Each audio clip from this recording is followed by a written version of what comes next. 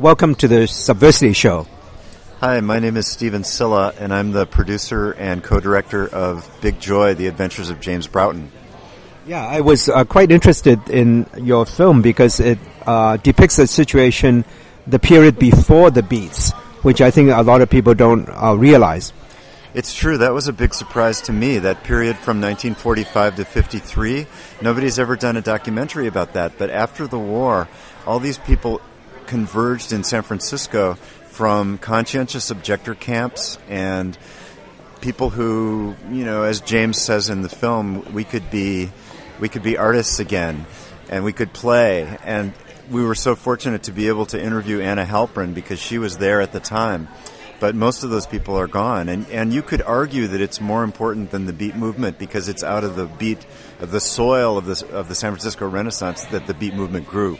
Right, and he himself traversed a whole trajectory of liaisons with different types of people, with Pauline Kael and the film critic, and also ended up with a male relationship. Well, yeah, he was with Pauline in the late 40s, and they had a child together. Then he was with a man, Kermit Sheets, in the 50s. And then in the 60s, he married a woman, and they were together for 10 or 12 years. And then he met his true love at age 61, Joel Singer, who happened to be a man. And they lived together for 25 years. So he died in his 80s? He died in 85, and I got to know him for the last 10 years of his life when he was with Joel, and it was such a joy to be around the two of them. I mean, James was Big Joy, but Joel is too. Because gay culture is focused on youth, especially in San Francisco. So was it something special to depict this relationship? Well, it was, and it was interesting. They were 35 years apart. And so when we interviewed Armistead Maupin, he was telling us how he and his partner, Chris, are 25 years apart, and that James and Joel were a huge inspiration for him. The fact that James and Joel were able to be in a relationship for that long with that different age range. How many years together? They were together for 25 years. Wow. Well, at the end of his life, at the end basically. Of his life, exactly. Yeah. Was he still writing at that time? He wrote until the last day he died. He was unbelievable. I would be staying at their house, and he would say, "Oh, I've been up since 5 writing." He was a real craftsman with poetry as well as film. Where did his archive end up? It ended up at Kent State University because in the 1970s, they decided they wanted to be the go-to place for American poets. And they had money, and so the money that they paid James for his archive in the 70s paid for James and Joel to travel around the world. Wow. And that's probably worth a lot. That money, even though it may not be that much, was worth a lot more then. Oh, it was. For them, it was this great liberation. And so you can find other poets like some of Gary Snyder and Hart Crane and Marianne Moore, and a number of interesting poets have their archive there at Kent State. So their photographs are there, and the movies also there? The movies are at the Anthology Film Archives in New York City. They started out at Kent State, but James and the folks at Kent State decided that they should be in a place that really is about saving and preserving film. Yeah, that's always a problem for special collections that collect materials and they don't have any processing equipment for film, and then it just sits there. As a librarian, I know that. How did you go around getting the research materials for this? Was it a long time of research, a long period where you had to do research? It was a long period. I started researching thinking that I was going to do a book, and I spent 4 or 5 days at Kent State. And in that process, I realized that it had to be a film because James made 23 experimental films and wrote 23 books of poetry.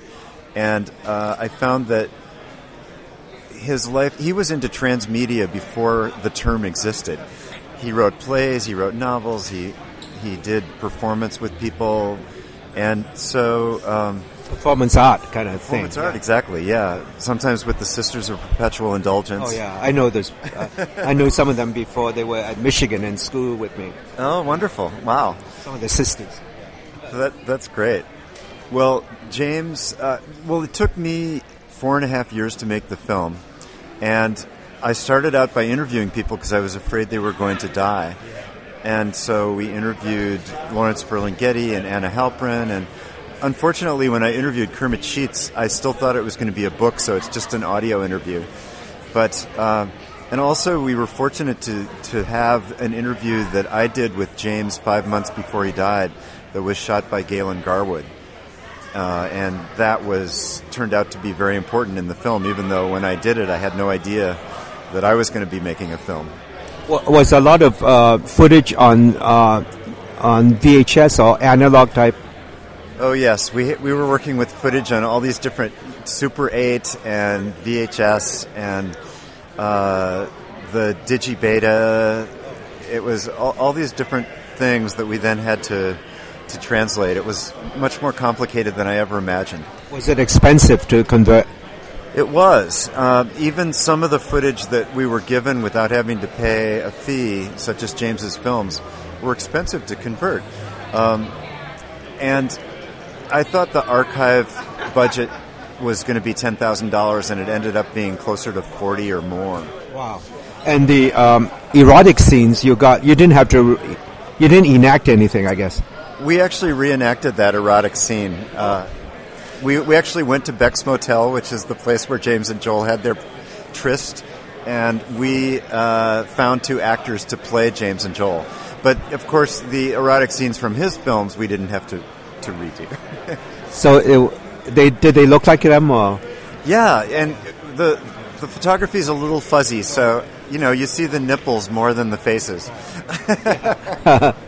Okay. And how was it working with Eric Slade?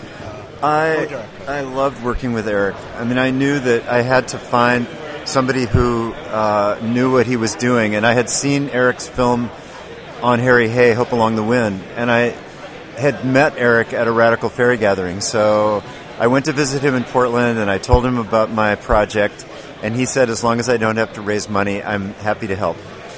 Why did you go get a co-director? Because this is my first feature, and I knew that I needed to find somebody who really had done it before. So was it easy? I mean, how about locating the people? You said that most of them had died. So most of the people from that period had died, but we had a long list of people we wanted to interview, and we ended up interviewing 37, even though we only used 20 or 21 in the film. So I'm hoping we can find people like you who can help us archive those other interviews and make them available to people. You could put it on a DVD or as an extra, I guess. Yeah, we will do that. We'll put out a DVD in 2014, but we also have lots of great scenes that got deleted from the film. Oh yeah. Yeah, that's great. Okay, thank you very much. Well, thank you, Dan.